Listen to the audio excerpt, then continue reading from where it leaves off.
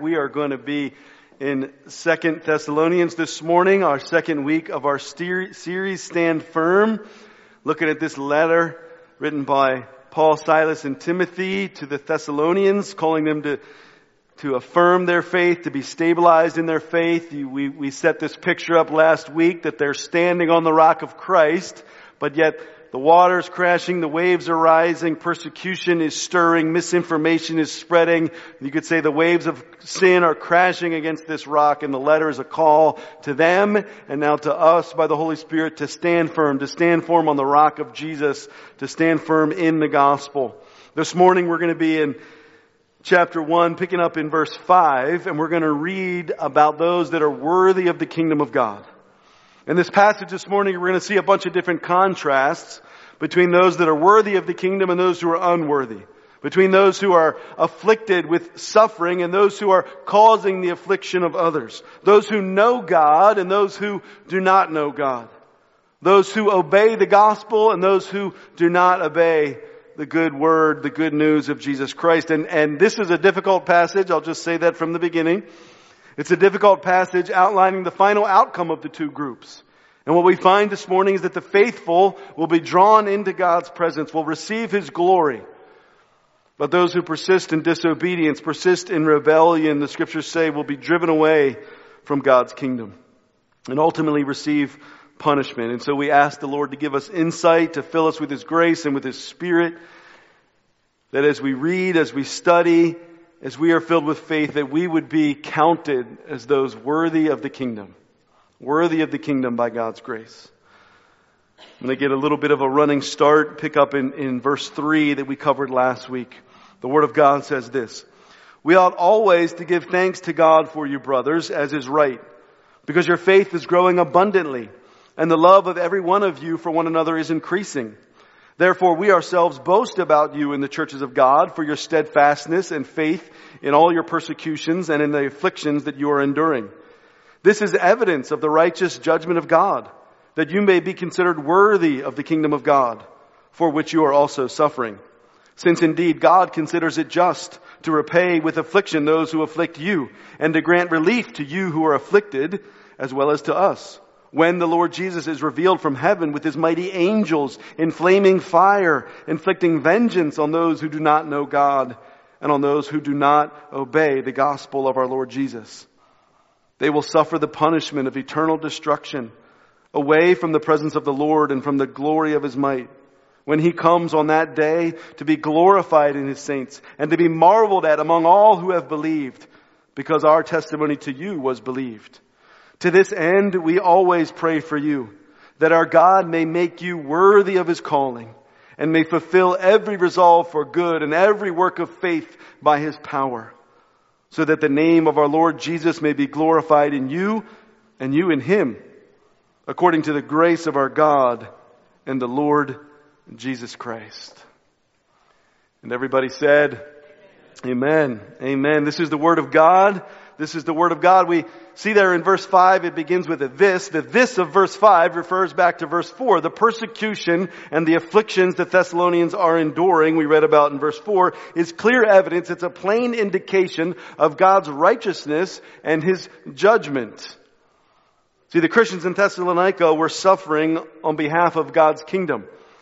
The gospel, while welcomed in their hearts, was not welcomed in their city. They had faced persecution from the Jewish leaders who had convinced the Greek civil leaders, the Romans, to persecute them as well. But they were enduring. They were standing firm in the faith in the midst of their suffering. And they were demonstrating that they were worthy of the kingdom. I mean, think about the reverse, right? If they had faced persecution and given up, if they had denied Jesus, well, that would indicate that they weren't worthy of the kingdom of God. That would indicate that the Holy Spirit wasn't truly in them, that their faith wasn't truly genuine, but they are worthy because they are standing on the rock of Christ, standing firm in the midst of persecution. And they are worthy. What does that word worthy mean? To be worthy means you're good enough. You're up to the standard. Now, who is worthy of the kingdom of God? No one. No one on our own is worthy to walk into God's kingdom, to be present in God's kingdom. See, it's only through faith in Christ. It's only through believing in the gospel. that we can be covered with the atoning blood of Jesus, that we can be filled with His resurrection life, that we can be empowered by His Holy Spirit. It's the only reason the Thessalonians, the only reason that any of us today can with any confidence say, yes, I'm worthy to be with God. I'm worthy to be a part of His kingdom. Only by the work of Christ. Only because of His righteousness, His sacrifice, His resurrection. And we see there in verse 5 that their endurance in the face of affliction is evidence. It's evidence that God is truly at work in them. Evidence that the Spirit has made them worthy because they are enduring. But it also says in verse 5 that it's evidence of God's righteous judgment. How so? We'll continue on into verse 6. It says, since God will surely repay those who are afflicting you, and therefore standing against God Himself, that's evidence of His righteous judgment. In fact, it's righteous for God to repay those who are afflicting His people because our God is a God of justice. And see, justice requires that God right every wrong. His righteous character means that He always rewards good and He always punishes evil. And so surely He will repay the people that are afflicting His dear sons and daughters. And so Paul writes that those who are afflicting the Thessalonians now will one day face their own affliction from God in due time. They, it says in verse 6, will be repaid for the harm that they have caused.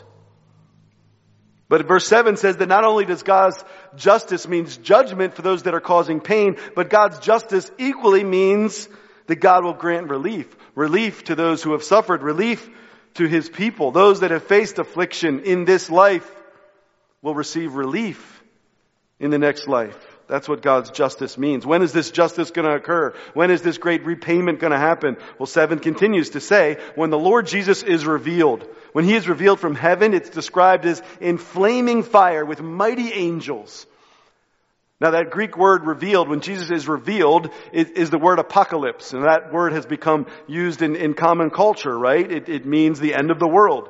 An apocalyptic movie is a movie about the end of the world. But specifically, more accurately, the Greek word apocalypse means revelation. It's identifying when Jesus is revealed from heaven at His second coming. That is the apocalypse. It's the second coming that the New Testament authors talk again and again about, that Jesus Himself predicted and prophesied that He would return. If you're with us in the fall, you remember that 1 Thessalonians chapter 4 described this as the time when the Lord Jesus would descend from heaven and all the Christians would rise up to meet Him in resurrection bodies. Verse 8 here in our passage this morning says that Jesus will come in flaming fire. Fire is often associated with the presence of God in the Old Testament, especially when God's presence is manifest in judgment. He often reveals Himself with fire. And so the return of Jesus in judgment is this event that's going to happen in the future. It's a future reality, but I believe it's something that should impact us, should transform us even now. Think about this teaching for Christians that are afflicted, like the Thessalonians were. Think about what this teaching would mean to them.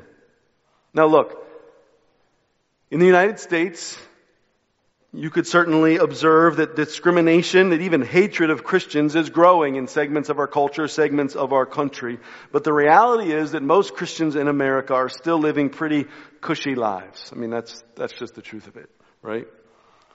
But that's not the case other places in the world. In other places in the world, professing Christ as your Savior is literally criminal, is literally dangerous. I read this week that 1 in 8 Christians in the world are facing some type of persecution. In places like Kenya, Nigeria, Somalia, Libya, in countries like China and North Korea and Sri Lanka, in the Middle East like Afghanistan and Pakistan and Iran, Christians, our brothers and sisters who love Jesus, are facing physical affliction, physical harm, political and social persecution. And for them, the promise of judgment on their oppressors, the promise that one day they will find relief from their affliction. Can you imagine how powerfully this passage and these promises must impact them? And so yes, this passage this morning is talking specifically about those that suffer because of their faith in Christ. But I believe that these promises are equally true for all suffering that we experience on earth. Because suffering as Christians doesn't only come for naming the name of Jesus, although at times it does come in that way. But we all suffer. And hear this, God not only sees Christians that are persecuted, but He sees all Christians that suffer. God sees you in your pain. He sees the pain of your sin, your own sin and the sin of others. He sees the abuse that you've suffered. He sees the disease that has riddled your body and the bodies of those whom you love. He sees those that are wrestling with mental health. He sees those that are facing spiritual attacks. Brothers and sisters, our suffering does not go unnoticed by our God. That's what this passage teaches us. There is no sinner, there is no oppressor, there is no abuser who will ever get away with it. Because God is good, and He is loving, and He is just, and He upholds justice. Verse 7 promises that we will one day have relief from our own suffering, whatever that may be this morning. Whatever hardship you are facing, you will one day have relief. And this should give you hope. This should enable you to persevere in the midst of your hardship, in the midst of your loss, in the midst of your pain. It should give you strength and assurance that you can stand firm, that you can endure, knowing that God is just. I had one of those days this past week where I was just grumpy all day. And maybe I got up on the wrong side of the bed. I don't know. And I can't even point to like a specific thing that was wrong. It was not even like anything bad happened. It was just a bunch of whiny first world problems. But I was grumpy all day and nothing would make me happy. I felt like I couldn't do anything right, whether it was a conversation, a relationship, my attempts at ministry in the office. I didn't want to be around anybody. You guys know I'm a people person. If I didn't want to be around people, something was really wrong with me. And you know that feeling of having a hard day. Maybe it's a significant hardship. Maybe it's just grumpiness. But when you feel that, you feel stressed, don't you? And there's like a tightness that comes on. And it's either like there's a weight just pushing you down inward, or it's like you're being pulled outward, right? You know that feeling of just stress and tension? Like you just can't relax. Nothing feels good. Nothing feels right. That word in verse 7, relief, the Lord promises relief. It means a loosening. Isn't that a beautiful truth? It means that one day there will be a relaxing from our suffering, a relaxing from the affliction of this world. And finally we can just let our guard down and we can breathe and we can rest and we can be at ease in the presence of God. Without our sin, without our suffering, without our affliction. To fully rest and relax in the presence of God. See, when Jesus returns, He will bring the promises. He will bring this relief to His people. And so now we can have hope, knowing that relief is coming. Now we can persevere, knowing that your struggles are not unending. There is a definite end to them, and so persevere. Stand firm in the promises of God. Stand firm in the work of the Holy Spirit, even now. That while those challenges may continue, the presence and peace and strength of God will stand firm in your heart as you hold on to Jesus. Now the passage continues beyond relief for those that are afflicted. Verse 8 goes on to describe further what will happen when the Lord Jesus returns, and we see that there will be punishment. Punishment for those who remain in disobedience. Verse 8 says that when Jesus returns, He will carry out vengeance on those who have been opposing Him and standing against Him. You remember from 1 Thessalonians, it was described as the wrath to come. Now, vengeance means avenging wrongs, right?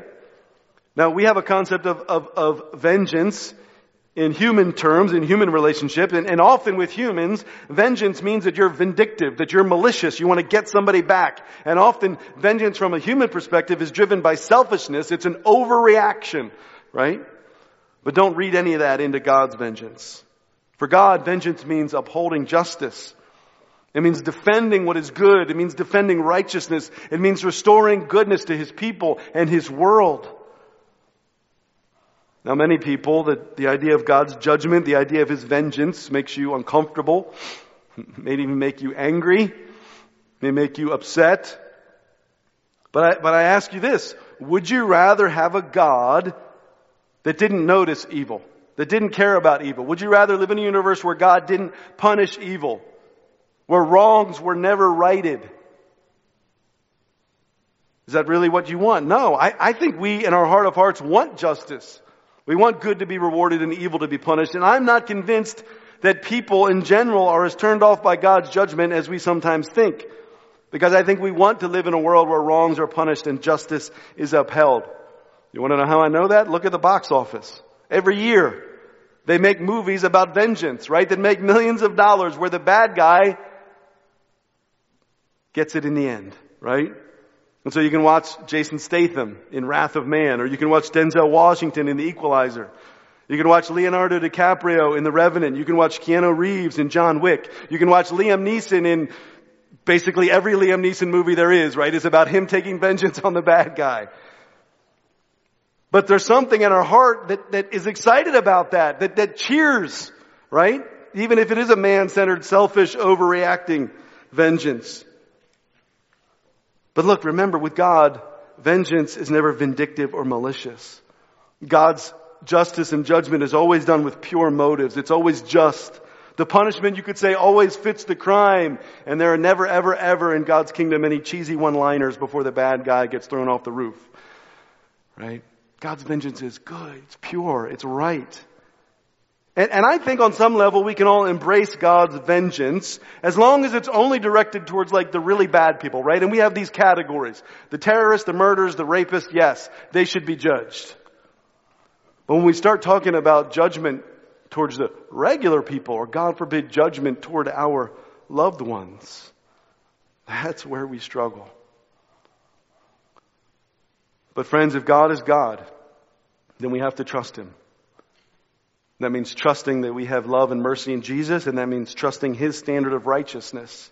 That means trusting His methods of justice. And whoever He deems that need to face justice, we have to trust that. And I'm thankful. I'm thankful that God is good and right. I'm not saying it's not hard, but I'm thankful that God has both the desire and the ability to uphold justice in His universe, to maintain goodness, that in the end all will be made right. See, trusting in God's vengeance means that it's ultimately not up to us to avenge the wrongs of this world. And yes, as Christians, we need to fight for what's right. We need to uphold the law.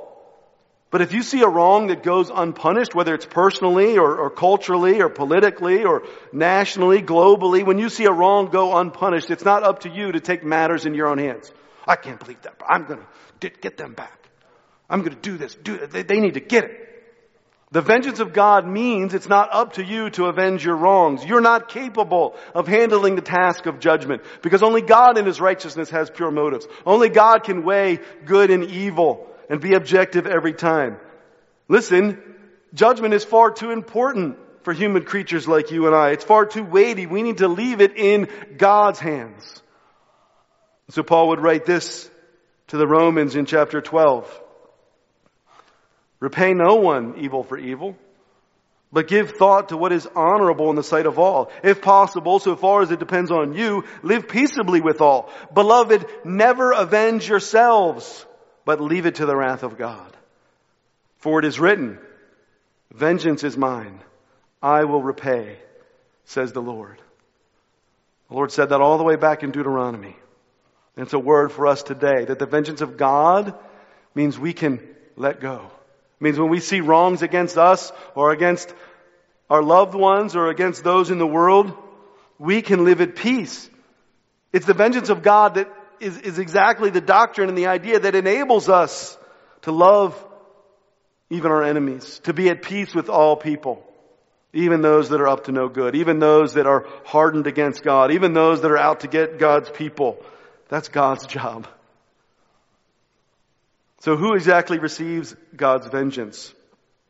What does the passage say? Again, we return to verse 6. Verse 6 is talking about those who are inflicting persecution on Christians. Those that would cause the suffering of God's people, those that would stand against the gospel will receive their own affliction. But then in verse 8, those that receive God's judgment, it's broadened and it's described in two ways. It's described in verse 8 as those that don't know God and those that don't obey the gospel. Those that don't know God. Look, there's many, many insightful, true, and beautiful ways to understand our identity in Christ and to understand how we are different. The difference between those that belong to God and those that do not. You can talk about those that believe in Jesus and those that don't. Those that are born again and those whose hearts are still hard. Those who are filled with the Holy Spirit and those who are filled with their own flesh. But one of the most precious, one of the most meaningful ways to understand the people of God as distinct from the world is that we know God. Isn't that amazing? In Christ, you can know your Creator. You can know Him in a loving covenant relationship. But there are those that do not know God, that are blind to God, that are ignorant of God, that do not know Him and do not want to know Him. They do not belong to Him because they do not know Him and He does not know them. But verse 8 talks secondly about those who do not obey the gospel of the Lord Jesus. It's an interesting phrase, isn't it? Obeying the gospel. We often think about the gospel as an invitation. An invitation to come to Jesus, believe in Jesus. And we should invite and we should persuade and we should make the kingdom of God appealing. Check that. We don't make it appealing. We show people that it is appealing, right? That life with God and forgiveness and joy and peace and right relationship with your Creator is a beautiful reality. But not only is the gospel an invitation to believe, the gospel is also a command to obey. And if you don't get that, think about this. Think about you're driving up 83 and you've got some kids in the back. And you get a flat tire, and so you pull off on the side of the road in the middle of rush hour and you hop out to change your tire and you forget to close the door. And you look out of the corner of your eye and you notice that one of your toddlers has hopped out of the car onto the side of the road, and you see them turn around the car heading towards the busy I-83. How many of you in that moment would invite your toddler to get back into the car? No. You would command with all the force that you have, you would command that child to get back into the car or face danger. Our God is Savior and our God is King. And the Father in love commands His children to come back to Him, to turn from the rebellion of sin, to submit to Him, to turn away from the danger and the destruction of everything that is outside of God. And yes, there are times that a loving Father will invite His children to come to Him. But when He sees them walking in rebellion, when He sees them endangering themselves and others, He will command His children to come back with all of the power and all the authority that He has. See, it ultimately is only a cruel, apathetic father that allows his young children to play on a busy highway and doesn't command them to come back into the yard, to come back into the car. In fact, even come back or you will be punished. But the hard reality is there are those who do not obey the gospel. They do not hear the gospel with ears that they can truly hear. And so they don't know God and they don't obey the gospel. They don't listen to the voice of their Creator. And so, verse 9 says that they will face punishment. Verse 9 says they will suffer the punishment of eternal destruction, away from the presence of the Lord and from the glory of His might. Suffer punishment is better translated, pay the penalty. They'll pay the penalty of eternal destruction. Because here's the reality. If you break a law or you break a rule, you pay the penalty. You face the consequence. And in the end, in God's universe, every debt of sin will be paid for. Nothing will go unpaid in God's universe. Either Jesus will take your penalty and pay your debt, or you will pay it yourself. And the consequence of standing in opposition to your Creator is death. It's destruction for all of eternity. That's what the Word of God that we love and trust says.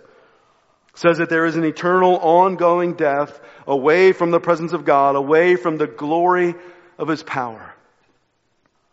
Theologian Leon Morris describes it like this. He describes it as complete ruin, the loss of everything that makes life worth living. He says it's the opposite of eternal life.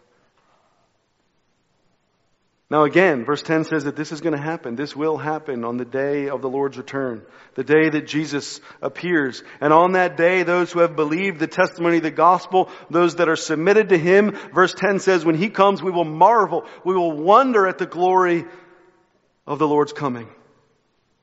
It says that Jesus will fully and finally be glorified in us, His saints, His holy ones. He will be exalted in our hearts fully and finally. But there are others who will see the Lord coming, and rather than marvel, rather than submit, those that have not believed, when they see the Lord's coming, they will be further hardened and further embittered against Him. If you look ahead to chapter 2, verse 1, it says that when the Lord comes, that believers will be gathered together with Jesus. This beautiful reality that we will be with the Lord. But chapter 1, verse 9, as we've just read, says that unbelievers will be driven away from the presence of the Lord. See, the essence of eternal life is to be in the presence of God. You want to understand heaven? I can't tell you every detail of heaven, but I can tell you this. You will be with God. And there will be rest in the Lord's presence. But the essence of eternal destruction is being without God. Being without God. See, the Bible does teach this notion of conscious eternal punishment. And what we commonly summarize as the good old H-E double hockey sticks, right? Hell. Jesus taught about the reality of hell again and again. He spoke much, much more about hell than he ever did about heaven. He referred to it with an image of unquenchable fire. He talked about it as being cast into the outer darkness. He said it was a place of weeping and gnashing of teeth. Those that are weeping in misery and in despair. Those that are grinding their teeth are doing so in anger and frustration. Even in the outer darkness, they're still full of anger and hate and frustration, grinding their teeth. And so the Lord Jesus would say this in Matthew 10. Do not fear those who kill the body, but cannot kill the soul. Rather fear him who can destroy both soul and body in hell. Fear God. The word that Jesus was using there, that he often used, that we translate as hell, was the word Gehenna. Gehenna was the trash dump outside of Jerusalem, where the trash and the dead bodies of criminals would be laid and would be burned, and it was a disgusting, burning, smoldering, smelly, awful, godless place. That's what Jesus described as the eternal destination of those that refuse to obey their Father. But many people, I think even today, we have a distorted view. Even in the church, I think we have a distorted view of what hell actually is. Hell is not cruel and unusual punishment. Hell is not God cackling in some torture chamber like the pit of despair, inventing new ways to torture people. Yes, hell is a terrible existence. It's a place of punishment and it's destruction. But as I said, God is just and He is good and He is right, and so the punishment always fits the crime. My wife, as a theologian, describes hell this way. She says it's like you're watching TV and the internet goes out and you got to log back into Hulu or Netflix. And you got your remote with the 4 arrows, the up, down, left, right arrows. And you have to sit there up, down, over on the little alphabet thing and put in your full email and then put in your full password. And then you press enter, but lo and behold, you missed a character and you got to go back and do it all over again. Right? She says that must be what hell is like.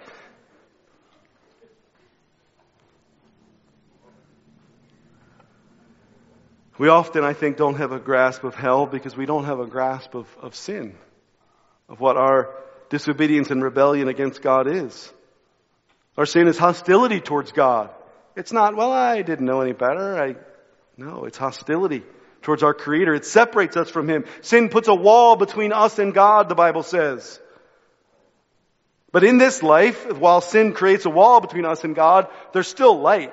Right? There's still the light of God coming around the wall, over the wall. And so even though we live in sin in this world, even though there's a wall of separation between those that don't know the Lord, between them and God, there's still enough light that they can live, that they can see the imprint of God in creation, that they can experience good things. But hell means that the wall of sin has become infinite. As far up and down and left and right as you can see, it's an infinite wall, completely cutting off humanity from God. And so His light cannot get around the wall, and so hell is a place of total darkness. It's an eternal existence, but it's not really living. It's the experience of eternal death. It's unending disintegration. One commentator said it's like a long, dark night where morning never comes. Tim Keller explains it like this. He says, the biblical picture is that sin separates us from the presence of God. which is the source of all joy and indeed of all love, wisdom, or good things of any sort. Since we were originally created for God's immediate presence, only before His face will we thrive, flourish, and achieve our highest potential. If we were to lose His presence totally, that would be hell. The loss of our capability for giving or receiving love or joy. No God means no joy, no peace, no love. God says some will be cast away from His presence. And we must understand that the essence of sin, the reason for this penalty is because the essence of sin is defiance. It is pride. It is self-reliance. It is saying, God, I don't want anything to do with you. It is being self-absorbed. And so as a consequence of that defiant, self-absorbed sin, God says, okay, if that's how you want to live, I will remove myself from you. I will leave you alone for all of eternity. If you want to be left alone, I will leave you alone. But all you will find is suffering. But still that defiance, that grinding of teeth saying, why this way? This shouldn't be. It's not right. That grinding, that defiance and arrogance and self-reliance continues. Friends, there is no one in hell crying out to God, I'm sorry. Just give me one more chance. There's no one repenting because repentance doesn't occur to them. Because like a convicted criminal alone in a dark prison, they are still too arrogant to admit that they're even guilty. They're still too defiant to accept that a pardon is even possible. They're still far too self-absorbed to even look outside of themselves. They're still too angry to even remember what joy was like or even long for the possibility of joy. Still too miserable in their sin to believe that another reality is even possible. This is what the Word of God, the same Word that gives us the gospel of forgiveness and new life in Christ, gives us the reality of eternal punishment. So what are we to do? What are we to do as Christians, people of joy and hope and peace? Christians of love, Christians of hope.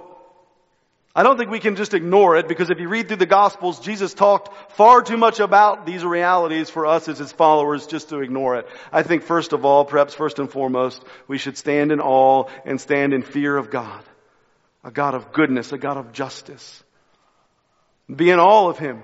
And if you came in this morning flippantly looking at God, you came in this morning thinking that you have your stuff together and God is maybe a little helper, that you're maybe equals with your Creator, know today that our God is above us and beyond us.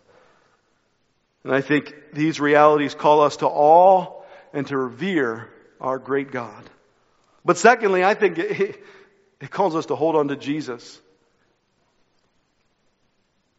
Because God is righteous and God is just, and the only hope that we have is to hold desperately and dearly on to Jesus, because there is no one who will stand before God, either at the moment of your death or at the moment of Jesus' return. There is no one who can stand before God and profess to be worthy on your own. The only hope that we have is to hold on to Christ, your Savior.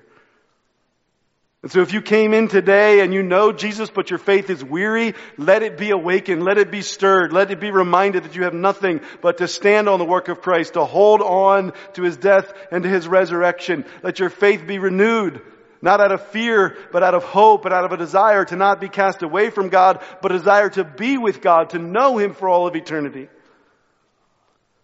But thirdly, I don't think we can read this passage in the Word of God this morning without being stirred to warn others.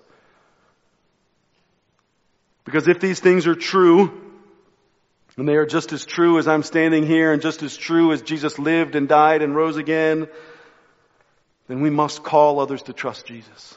We must warn others and invite others. And maybe at the right time and at the right place and with the right relationship, maybe even call and command others with the authority of Jesus. Come back, step out of the road. You're only going to find destruction. We read in verse 10 that the reason the Thessalonians believed is why? Because Paul, Silas, and Timothy shared the testimony of the gospel with them. The only way people will be warned, the only way they'll be invited and commanded to come back is if the Holy Spirit speaks through us into their lives and calls them to truth. And this is a hard reality. To speak to your siblings, your spouses, your children, your neighbors, your coworkers, your friends. Say, there's a God that loves you, and there's eternity apart from Him, waiting that you do not even want to imagine. But if you will come to God now and trust in the Lord Jesus, and I call you this morning, come to Him. I warn you now, those that have not yet fully given yourselves to Christ, I warn you now by the authority of God's Word, and I hope and pray through the power of the Holy Spirit that He would speak to your heart. Don't be cast out into the darkness. Come into the light. Come be with your Father. Come be with your Creator. All you have to do is to fall down on your knees and trust Jesus and say, I don't want to stand on my own anymore. I need forgiveness. I need new life. We would love to pray with you if that's you this morning. Find a leader, find a friend that invited you this morning and seek them out after church and say, would you pray with me? I want to know God. I want to answer the call of the gospel. Let's stand in awe. Let's hold on to Jesus. Let's warn those whom we love and whom God brings into our lives. Let's be men and women that would be worthy of the kingdom of God. That means holding on to the hope that one day we will have relief. For those of us that suffer, we will have relief from our affliction. But it means that those who stand in defiance, in rebellious disobedience, there will be just punishment. And so we hold on to these two truths. The truth of relief and the truth of punishment. We hold on to these truths and we need resolve. If we're going to live this and believe this, we need resolve. Of course, that's what verse 11 talks about as we wrap up this morning.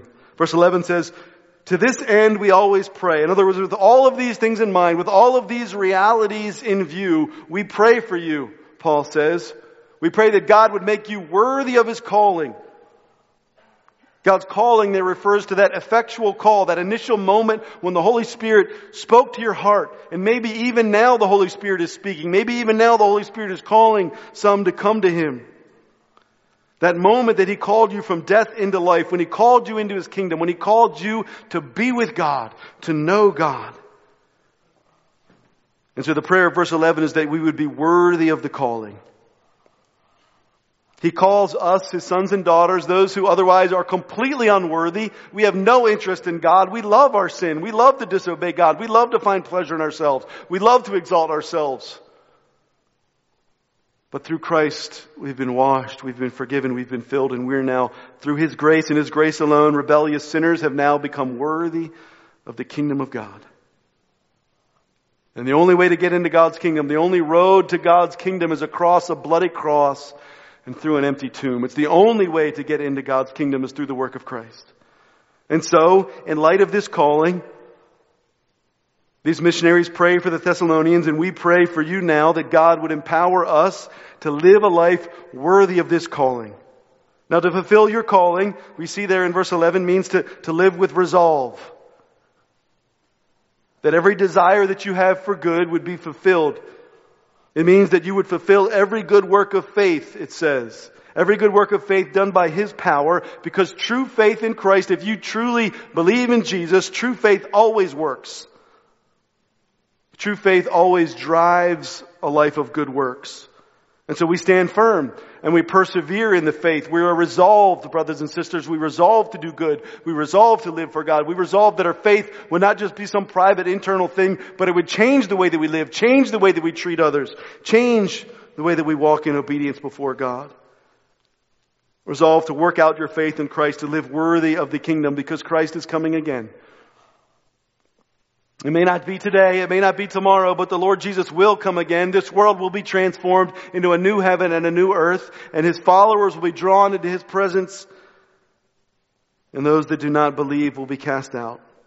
And so we need to live today resolved to do good, resolved to be people of faith, resolved to testify to the gospel, resolved to invite and to call others to believe, be rescued. Ephesians 4, Paul would write this, I urge you to walk in a manner worthy of the calling to which you have been called, with all humility and gentleness, with patience, bearing with one another in love, eager to maintain the unity of the Spirit in the bond of peace. And verse 12 says, so that when Christ returns, the name of the Lord Jesus may be glorified in you and you in Him. That means that when He returns, and even now as we live for Him, He would be glorified in us. He would be honored in us, and we would be honored in Him. That's what it means to live lives worthy of the kingdom. It means to live for the Lord Jesus. And when He returns, we will fully be filled with His glory, exalted with Him as He returns to God. All of this, verse 12 says, is according to the grace of our God. None of it is outside of God's grace and His mercy on us. Friends, the worship team is going to pray, and we're going to stand in a minute and we're going to sing about that glorious day. The glorious day of Christ's return, the glorious day when we were rescued from our sins. And I pray that this morning you are stirred to faith, you are stirred to stand firm, you are stirred to walk only by His grace, worthy of the kingdom. Amen? Let's stand together. God in heaven, we come to You humbled. We come to You maybe troubled, maybe confused. But Lord, we don't have to like everything you proclaim. We just have to follow it. And so God, we trust You. We trust You as a Father that is good and right, that is loving, that cares for His children, a God that upholds justice. I pray this morning for those that are suffering affliction, that the promise of relief would bring comfort and perseverance to them. God, I pray for those who don't know You, who have not yet obeyed the gospel. May this be the moment, may this be the day, even as we sing, would they cry out to You in faith? Would they turn to a friend or neighbor? Would they come find a leader? Would today be the day when they pray and submit to You and receive Christ as Savior? Because we know that day is coming, that glorious day. That glorious day of Christ's return, when all will be made right. When we will fully and finally stand with You.